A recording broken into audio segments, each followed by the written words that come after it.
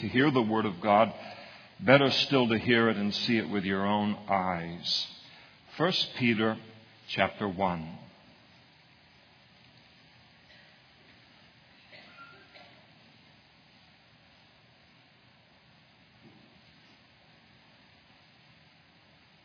Two verses for this morning. Word of the Lord through that beloved apostle, the Apostle Peter, who gives hope to so many of us. Peter, an apostle of Jesus Christ, to the pilgrims of the dispersion in Pontus, Galatia, Cappadocia, Asia, and Bithynia, elect according to the foreknowledge of God the Father and sanctification of the Spirit, for obedience and sprinkling of the blood of Jesus Christ, grace to you and peace be multiplied. Let's pray together. Father, we thank you this morning, as we do so often in our own individual lives, that we don't have to turn to this book on our own or try to understand it on our own. But Lord, we turn to it in fellowship with you, a God who loves to reveal himself to us, his will to us. And we pray, Lord, this morning that as we open up this new book, we pray that you would just say amen to the truths that are found in it by your Holy Spirit.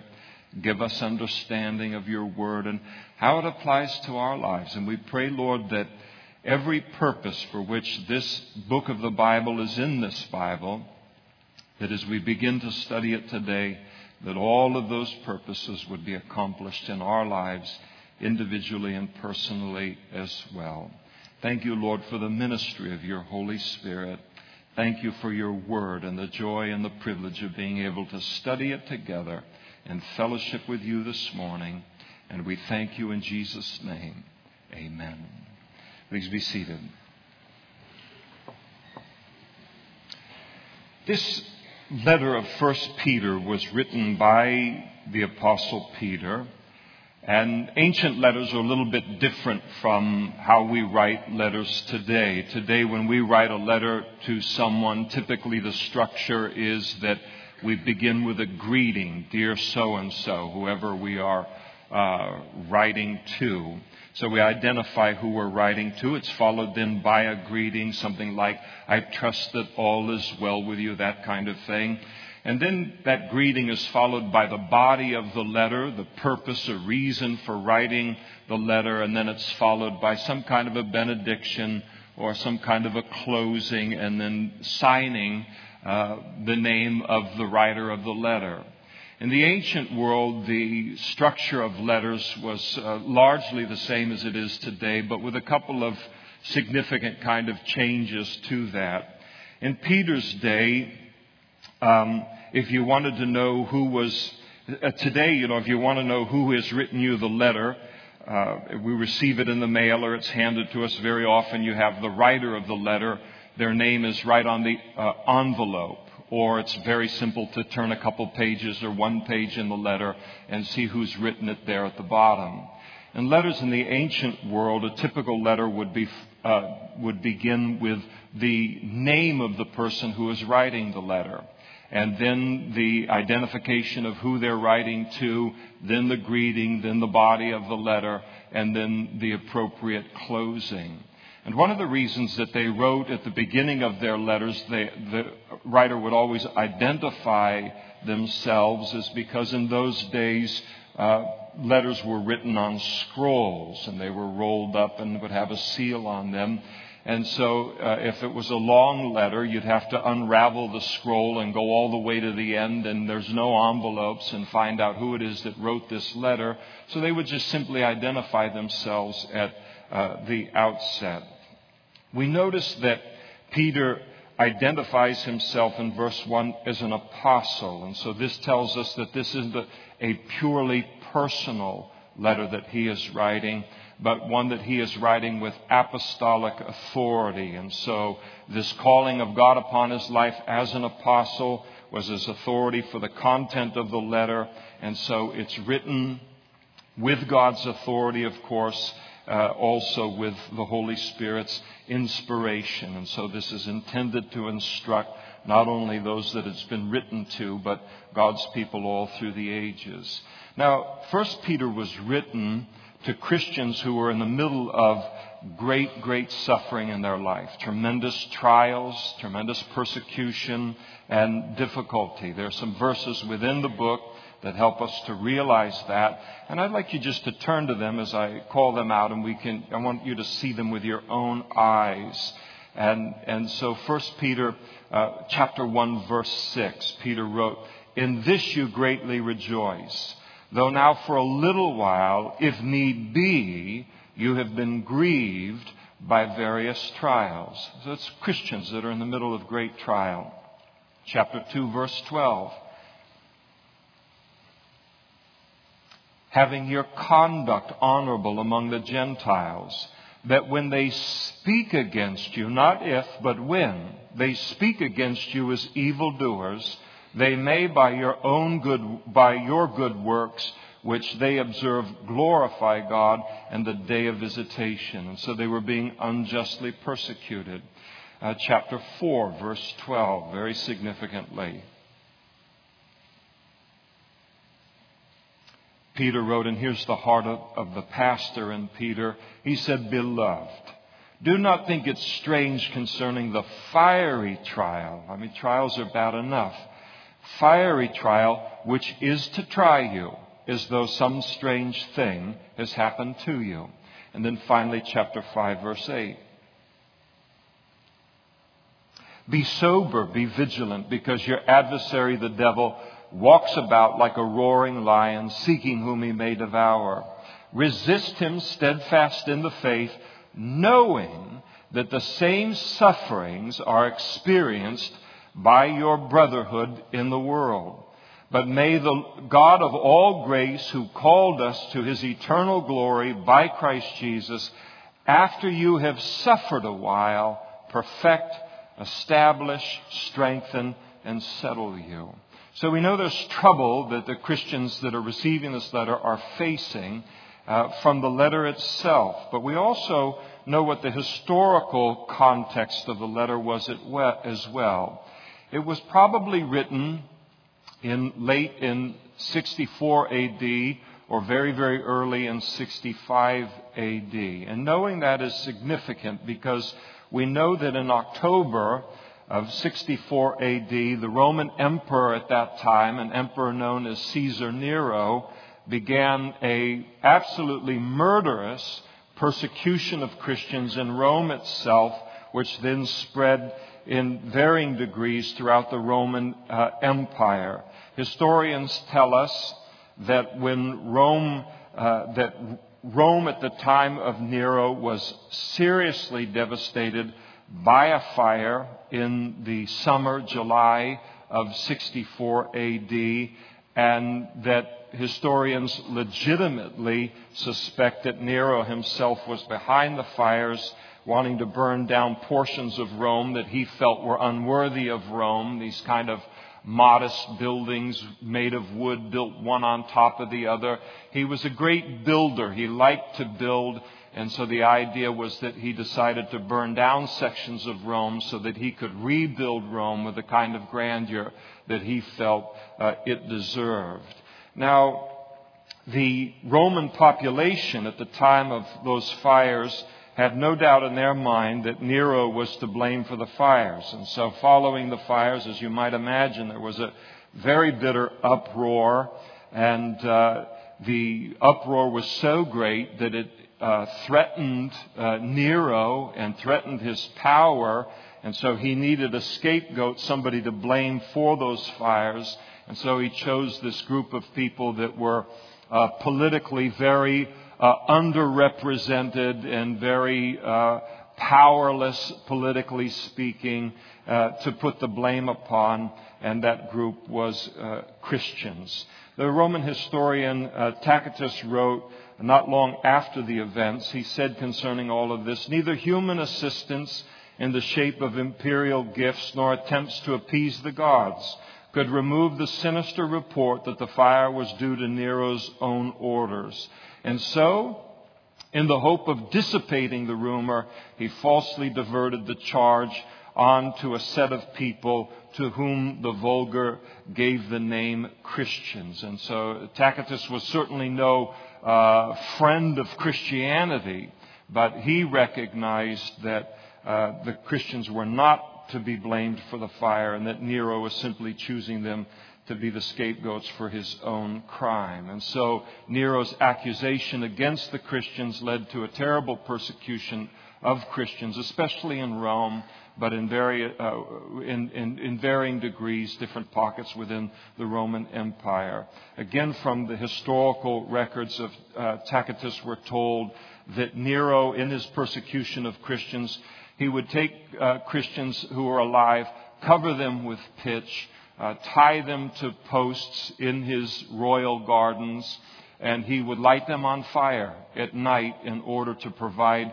the lighting for his galas and for his events there in his gardens. He was a very sick man. Christians were regularly fed to wild animals in the arenas in order to provide entertainment for the general population. Nero would have Christians crucified in large numbers, and he did that in order, just a direct mockery of the Christian faith. He would have Christians sewn up inside of the skins of wild animals and then set his hunting dogs loose upon them so that they would then, in this wild frenzy, tear the skins apart and then proceed to tear literally limb from limb. These living Christians inside of these skins just being torn apart by these animals. And in all, Nero murdered thousands and thousands of Rome's Christians. And while these kind of things weren't yet happening in where the recipients of this letter lived, in the Roman provinces of Pontus, Galatia, Cappadocia, Asia, Bithynia, all of those are located, parts of the Roman Empire, located in what we know as Turkey today.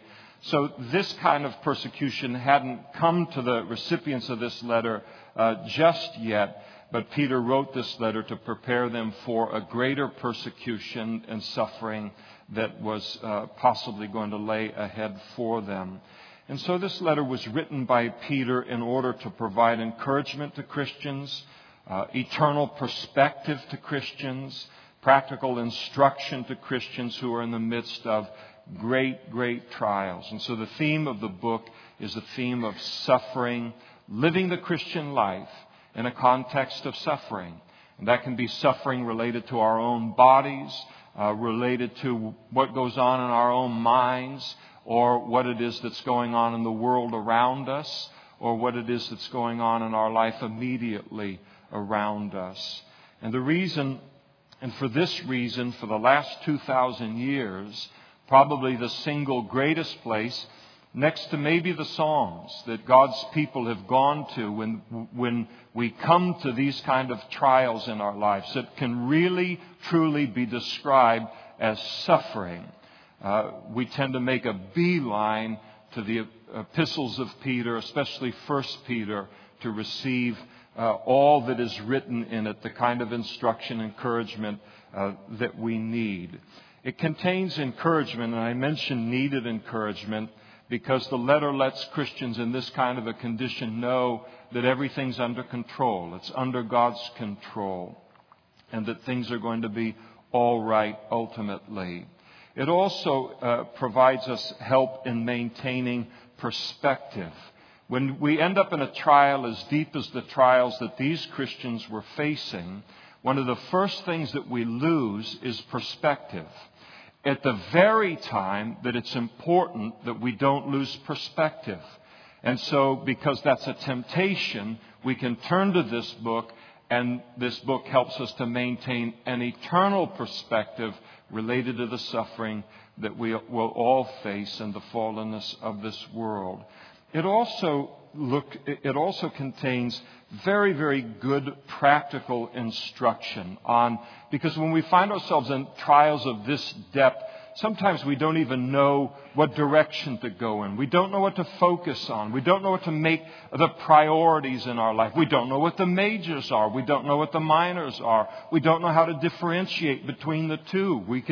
You can get into trials that are so difficult, suffering that's so difficult, that your mind is numb, your heart is numb. You don't have enough to even think outside of coping with what you're in the middle of. And you need somebody else to come alongside you, put an arm around you and say, listen, this is what you've got to keep as a priority in your life. This is what you need to focus on and make sure it doesn't unravel on you in the middle of this trial. For instance, later in this book we're going to read where one of the things that Peter gives these Christians instruction on is marriage. He speaks to the wives. He speaks to the husbands. You say, why would he speak to husbands and wives in a letter that's talking to people that are in the midst of this kind of suffering? Because one of the greatest casualties of suffering in human life shouldn't be in the case of a Christian, but one of the greatest casualties when great suffering comes into a husband's life or into a wife's life is that marriage. And here is a way of Peter coming in and saying, this is the kind of circumstance where you're ultimately going to come out of this difficulty one day, be on the other side of it, but it's very important that you don't lose your marriage in the process. And so forth with all of the practical instruction that he gives in here. And then he tells us how to conduct ourselves in a way that God is glorified through our lives in the suffering or in the trial. And that's priceless. Again, we will come one day, even if it means us stepping into the glory of heaven in order to come to the end of a trial or suffering. But one day the suffering comes to an end.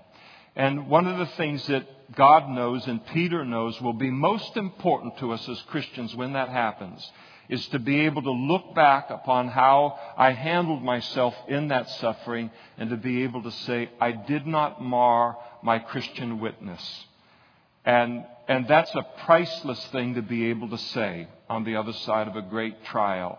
And so it gives us that kind of instruction for how to glorify God, how to navigate it in a holy way so that we can look back on it and know that we brought glory to God in the suffering. Now, someone may be sitting here today and thinking, well, I'm not in the middle of any suffering or any trial at the moment. I wonder if this is going to be of any benefit to me.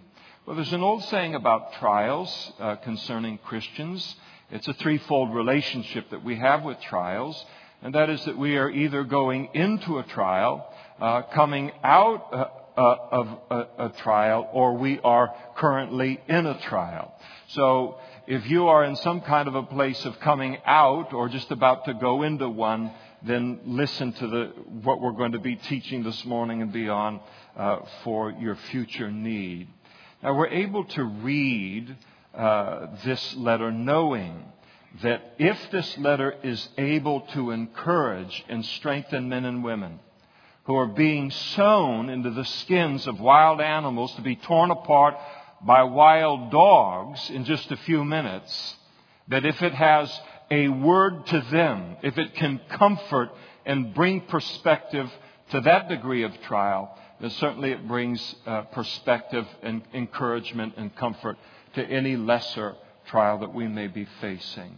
And then we want to notice, as a part of his greeting this morning, that Peter gives a beautiful 4-point description of a Christian in verses 1 and 2. He reminds us in verse 1 that we are pilgrims. In verse 2 that we are elect according to the foreknowledge of God the Father.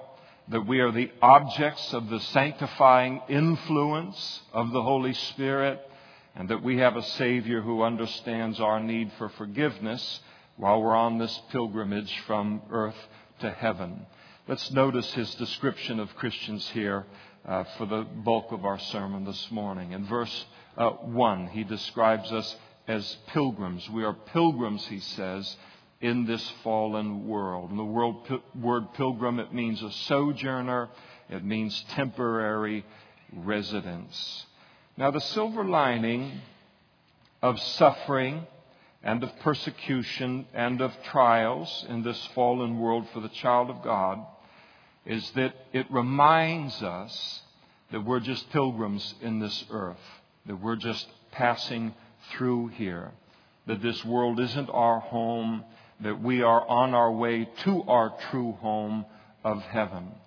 And suffering does something in our lives to cause us to remember that in a way that we don't remember it with the same strength or urgency when everything is going well.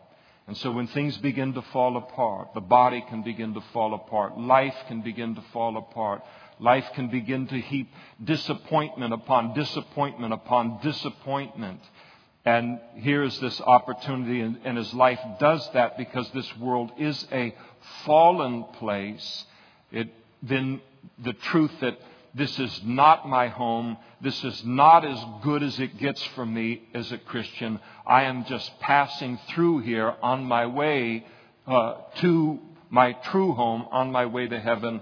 And that causes us to appreciate and to embrace that truth more than ever. And I think that one of the things, even as we see the uncertainty of the world around us today, just in the last few years, we see how many wars are breaking out, the instability of vast segments of the world today, like wasn't true 4 years ago. We see not only nations warring against nations, but we see kingdom against kingdom, as the Bible says, people fighting within nations, civil wars for the control of nations. We have seen an economic meltdown in the world that the world leaders still have no idea. It's uncharted territory. They still have no idea where this ultimately goes. And we look at all of this, and because we're Christians, we're not immune to the consequences of these kind of things going on. But we look at those kind of things and we say, oh, nothing good can come out of it. I'll tell you, there is something good that can come out of it. I don't know about you, but it is far easier for me to say in the last 4 years, this is not my home, this is not my home, this is not my home. I am a pilgrim here, and I am on my way to my home in heaven. It's a lot easier to say that and to rejoice in that and keep that at the forefront of my mind than it was even years ago. And it's always been at the forefront of my mind. And so difficult times cause us to remember, not only remember that we're pilgrims, but to embrace that truth as a truth about my life and about where it is that I am going to end up after this life. And so as we see the things happening in this world, it makes it easier and easier to say, thank you, Lord, that this world is not my home, but heaven is my home, and it makes heaven more real to us than ever. Paul said, for our citizenship is in heaven, from which we also eagerly wait for the Savior, the Lord Jesus Christ. I'm a citizen of heaven as a Christian this morning. You're a citizen of heaven. You already got the passport.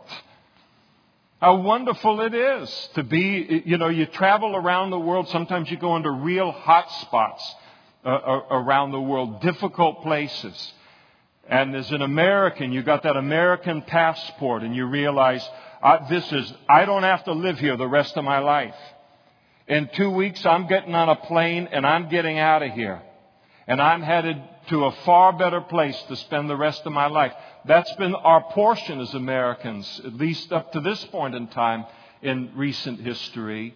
But what happens when the whole world, when America isn't the bubble that it's been in the past, and the whole world begins to bear the greatness of the consequences of fallenness and all? I'll tell you, we will prize our citizenship in heaven and realize, all right, I'm here, my 70 or however long it is that God wants me to be here, but one day I'm going to be out of here. I've got my passport right here in my heart by the Holy Spirit. I'm headed to heaven, and that's where I'm going to be for eternity. Now notice his description, not only does he describe us as pilgrims, but in verse 2, he describes us as elect. We are the elect according to the foreknowledge of God the Father. The word elect means to choose.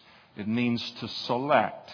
And so what he's saying here is that as Christians, God the Father chose us to become saved, and thus we became His children. He also tells us that His choice of us is related to His foreknowledge. Now, the Bible teaches that God knows everything. He's your worst nightmare in Jeopardy or any other kind of game you want to play with Him, Scrabble, Monopoly, whatever it is, of no hope of winning. So God knows everything. This is known as His omniscience, and part of His knowing everything includes a complete knowledge of everything that's going to happen long before it happens. Acts chapter 15, verse 18, James said, "Known to God from eternity are all His works." And as it relates to our salvation, God elected, or He chose for salvation those that He foreknew would ultimately trust in Jesus. We find that truth taught elsewhere in the New Testament. Romans chapter 8, verse 28.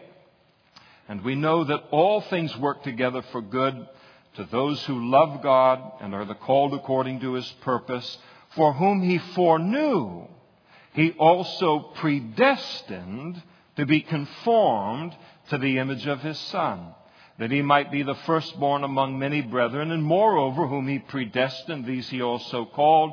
And whom He called, these He also justified. And whom He justified, these He also glorified."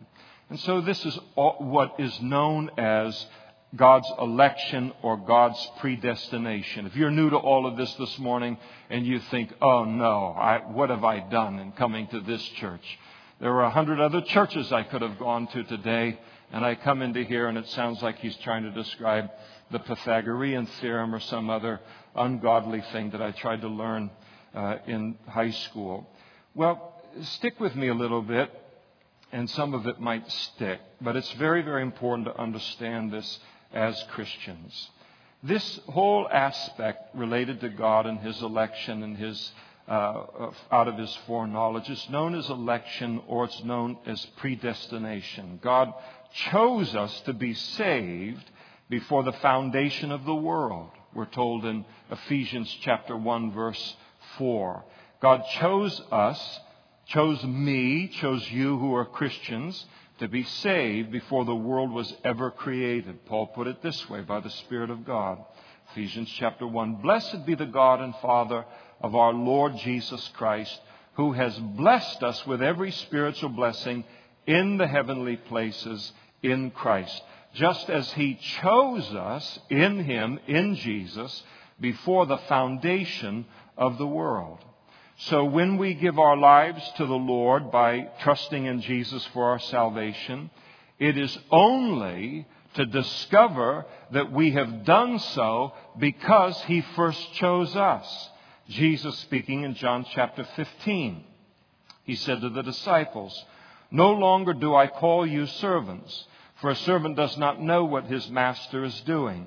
But I have called you friends, for all things that I heard from my Father I have made known to you. You did not choose me, but I chose you, and appointed you that you should go and bear fruit, and that your fruit should remain, that whatever you ask the Father in my name, He may give you." Now, one of the great mistakes that people make concerning God's election or concerning predestination is to assume that because God chooses some to be saved, that He must likewise choose the lost to be lost. But the Bible never speaks of predestination in the context of the lost, only concerning the saved. You say, well, the logical conclusion, God isn't interested in our logic. He's very logical. He's very, very smart. And if the implication that He foreordains some to be saved means that He also foreordains others to be lost, He could have stated it for Himself. But He does not state it for Himself because it isn't true. And we have to be careful to honor that distinction in God's Word.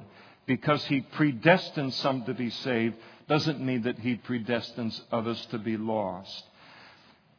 For somehow in the mystery of God's election and predestination, it can be safely and accurately applied to the saved, but it cannot be safely applied to the lost. God does not predestine people to hell. Now, the Bible teaches that both things, God's predestination concerning man's salvation, but it also teaches man's free moral agency or human responsibility concerning his own salvation. That is, that man is also free to choose or reject God's Savior, to choose or reject God's salvation, and thus be held personally responsible for that choice. So somebody says, how do you reconcile these two seemingly contradictory things? In other words, if God chooses, then how can I be held responsible? And if I choose, then how can God be credited? Well, one explanation is the one that we're given in verse 2. And that is that God chooses out of His foreknowledge. That God chooses to choose, and God's foreknowledge allows God to choose or elect, while at the same time making man personally responsible for his own decision to be saved or lost, both of which are taught in the Scriptures. And so God chooses those who He knows are going to choose His Son.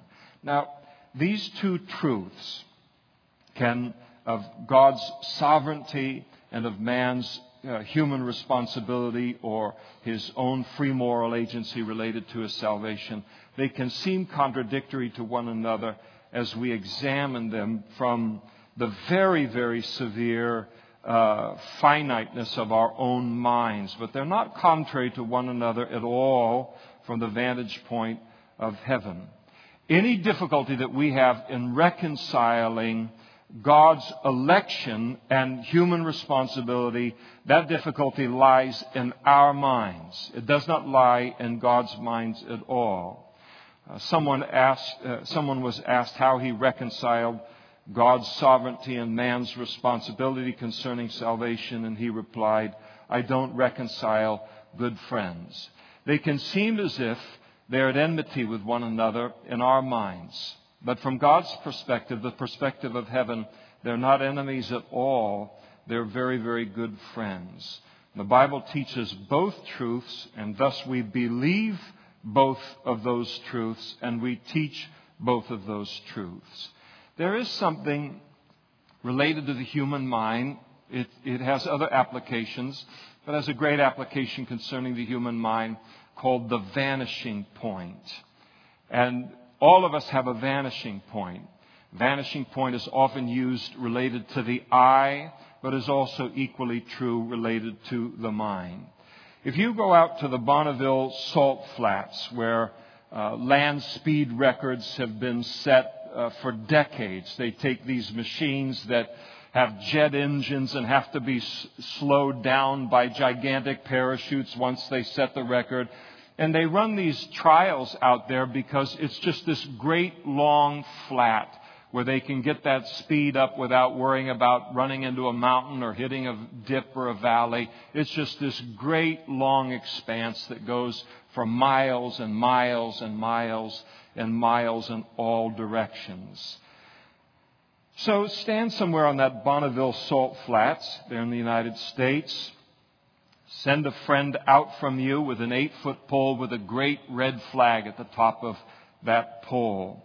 And then let them walk off into the sunset in some direction. And they walk and they walk and they walk and they walk and they walk. And as they walk, they become smaller and smaller and smaller and smaller. And pretty soon you're doing everything you can with the naked eye to keep them in sight. And in 1 second, they take the next step and they're gone.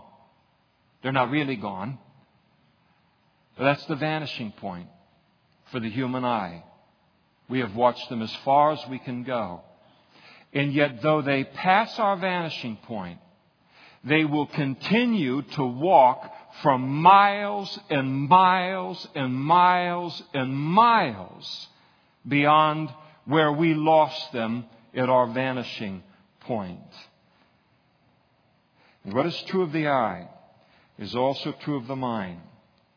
You take any subject you'd like to discuss with God concerning His ways or His thoughts or His nature. You take that subject out as far as you want in your mind. You take that, your understanding of that great theme or that great truth, as far as your mind can go out there, and you plant your 8-foot pole with your red flag at the top of that 8-foot pole, and then realize that God's understanding of that same subject goes on infinitely beyond where we can take our minds or what we can understand. It goes way beyond our mental vanishing point.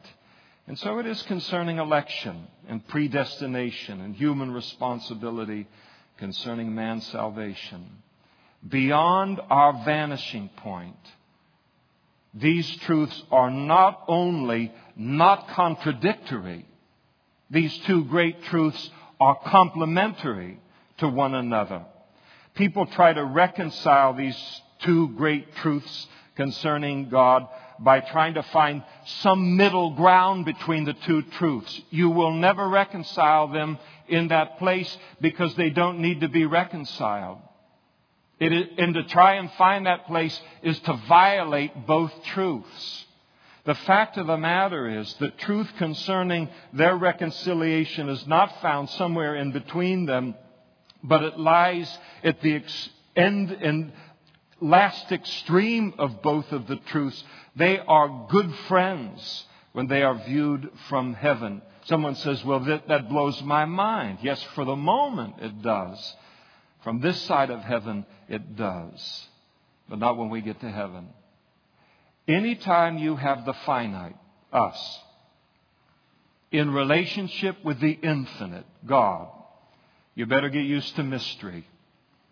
Because we can only understand His truths, any of His truths, a certain distance out so far, and then beyond that, and beyond the revelation that He gives us in His Word, it becomes mystery and faith, and wonderfully so.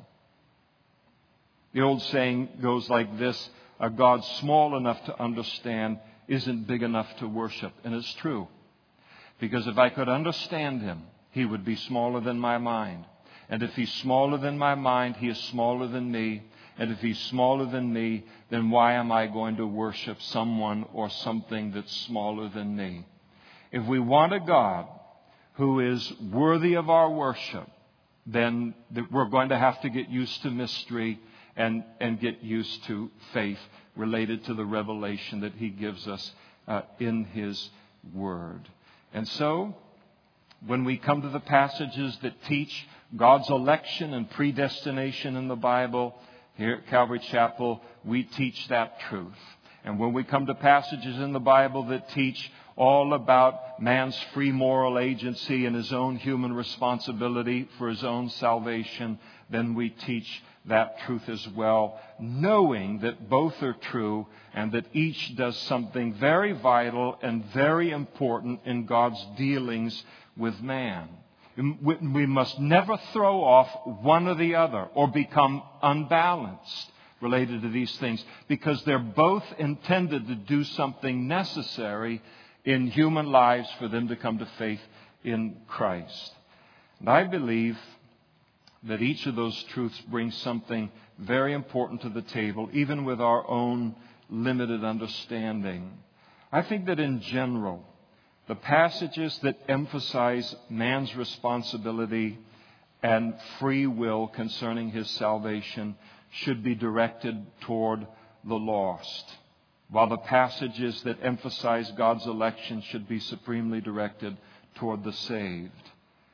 When Jesus spoke to Nicodemus, the city of Jerusalem, in John chapter 3, you have an environment that is pure evangelism.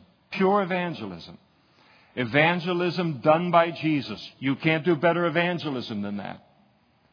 Jesus, in speaking to Nicodemus about his soul, never talked about election, never talked about predestination. When he talked with the lost, he spoke to them about their human responsibility to put their faith in Christ. Then when he speaks to the disciples later who have put their faith in Christ, then he speaks to them about the fact that they did not choose him, but that he had chosen them. And so that whole emphasis of Jesus with Nicodemus, purely talking about his personal responsibility concerning his own salvation. But once a person becomes saved, in addition now to facing all the fallenness of this world that everyone else faces that doesn't know the Lord, here we are. We have to fight an old nature every day. We've got a spiritual warfare that we have to deal with every day. We endure persecution or rejection for our faith. And God knows that we need the strongest assurance possible of our salvation in the face of all of these oppositions. And so he lets us know that our salvation is as sure as his word, as sure as his ability to choose and to keep. And that's why Peter brings up the subject of election at the beginning of this letter to encourage Christians in the middle of great suffering to assure us of the security of our salvation.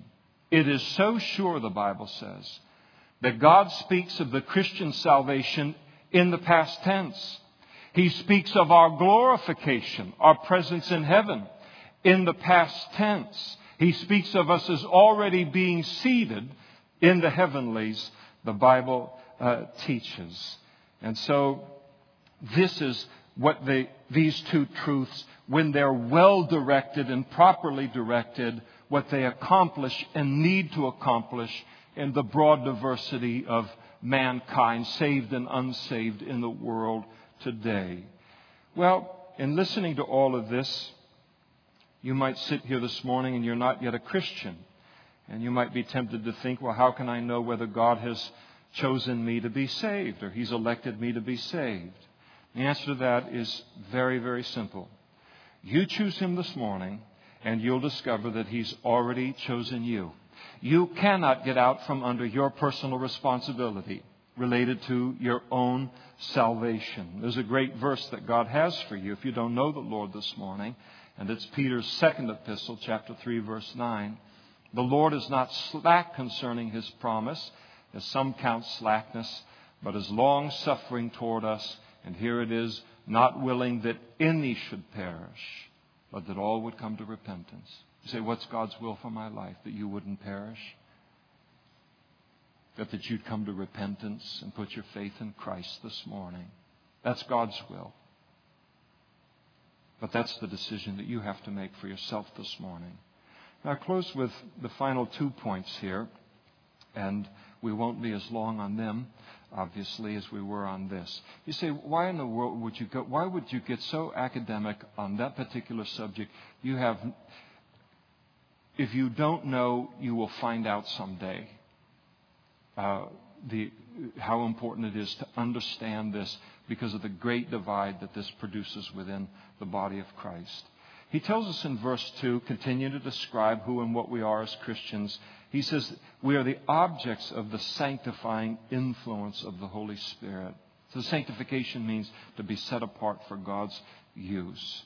And so now, because we're saved, the Holy Spirit has come into our lives, and our lives are now dedicated supremely to God's purposes and his plans for our lives.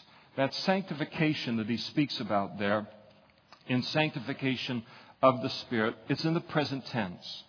So it not only speaks of the Holy Spirit's part in our salvation, in convicting us of sin, of convincing us of our need of a Savior, and then bringing us to Jesus for salvation. But right at the beginning of our Christian life, the Holy Spirit began his priceless work in us of making us more and more like Jesus, who is the definition of sanctification or holiness. And so Peter is encouraging them, and he's encouraging us, that our entire lives are being lived in the context of the very active activity of the Holy Spirit to make us more like Christians. And He's reminding them that their suffering and trial and difficulty and persecution is not causing that great work of the Holy Spirit to make us like Christians. It isn't harming or damaging that work, but that it even gives them an even greater opportunity to make us more like Christ, which he will elaborate on a little bit later in the letter. And then he tells us in verse 2, for obedience and sprinkling of the blood of Jesus Christ. So the Holy Spirit's work of sanctification in our lives will always result in a greater and greater and greater obedience to the Word of God on our part. We cannot be progressively being made more and more like Jesus without becoming more and more obedient to the Father's Word. He said, I do always those things that please the Father. So always there's going to be, where the Spirit is at work, a increasing obedience in our life toward the Word of God. And where there isn't that strong desire to obey God's Word and to grow in Christ's likeness, then something is wrong between me and the Holy Spirit. But what I like about this is Peter speaks here in the mentioning of the sprinkling of the blood of Jesus. There is in the mentioning of that the recognition that none of us is going to be perfectly obedient to God's Word this side of heaven, but that each of us are going to need the forgiveness of sins provided for us in Jesus' sacrifice, and we're going to need that forgiveness applied to our lives on a regular basis in order for us to maintain an intimate relationship with God and also with other Christians. The Apostle John described it in this way in his first epistle, 1 John 1:7. But if we walk in the light as He, God, is in the light, we have fellowship one with another. And the blood of Jesus Christ, His Son, cleanses us from all sin. So sometimes we get into difficulty or we get into suffering or great trial. We fall short in that trial. We're less than like Christ in that trial. And we say, oh, what in the world is going to happen to us here? I mean, is it through God done with me? Has the relationship been, permanently damaged? And it hasn't been damaged.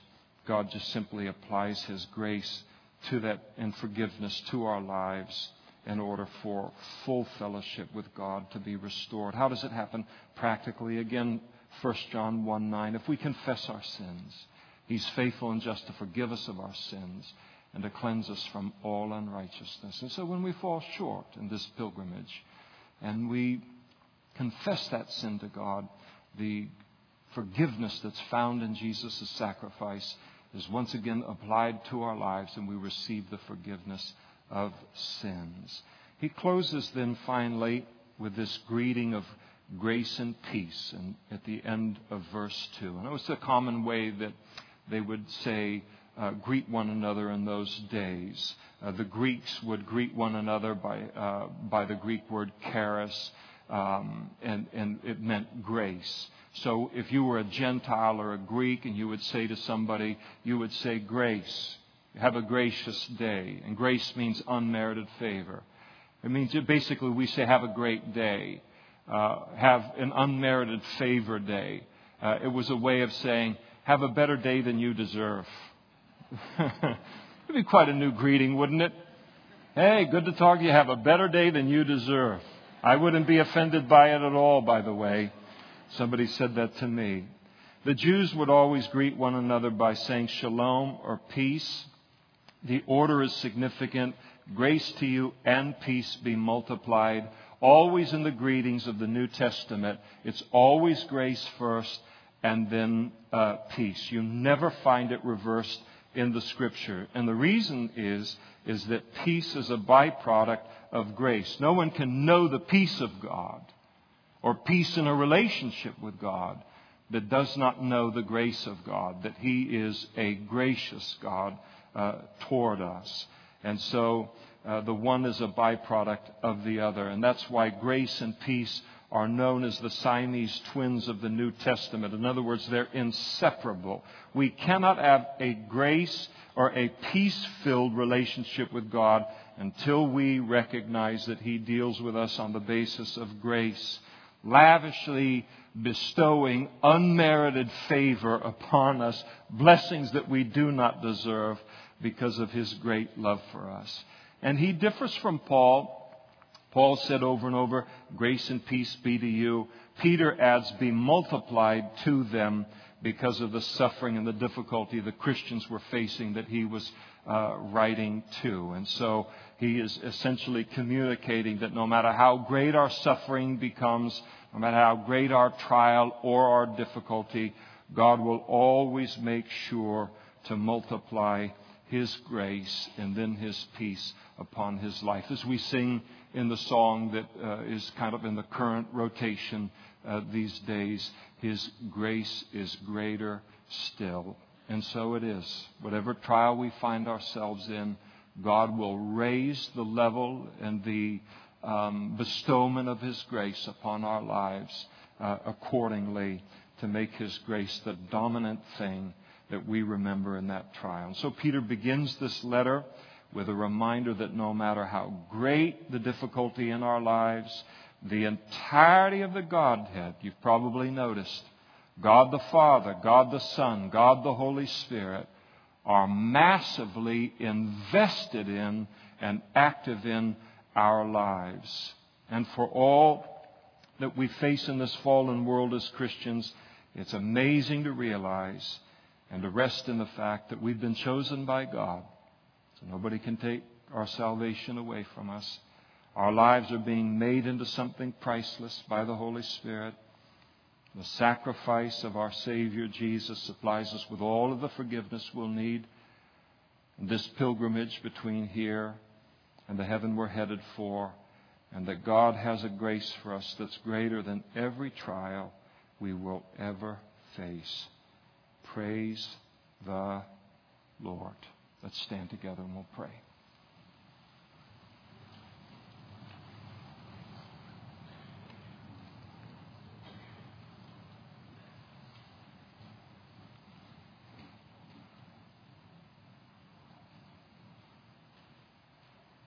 Father, thank you for this Holy Spirit-inspired introduction to the book of 1 Peter. We thank you for all of the theology, the truth about you that is found there. Lord, the truths that so often only become precious to us as life becomes more difficult and more disappointing in this fallen world. We thank you that as it does that in our lives, Lord, and as things break down all around us, that these things are immovable, they're unshakable, Lord, and always true about us because they are founded in you. Thank you, Lord, for the great measure of these things that you have added to our lives, these truths that are greater than anything we'll face the entirety of our pilgrimage. We thank you today for your grace, and we thank you for your peace. Thank you for loving us. Thank you for understanding us. Thank you for the pity that you have upon us, Lord. And thank you for the grace and the peace that is ours, Lord, as we walk with you in a grace-based relationship. Thank you, Lord, that as we turn to you and we pray to you and as we meditate upon you, we can have that great confidence that you are a God of grace and that you are eager to lavish that grace upon us. Thank you for being our God, Lord, and we thank you in Jesus' name. Amen. If you stand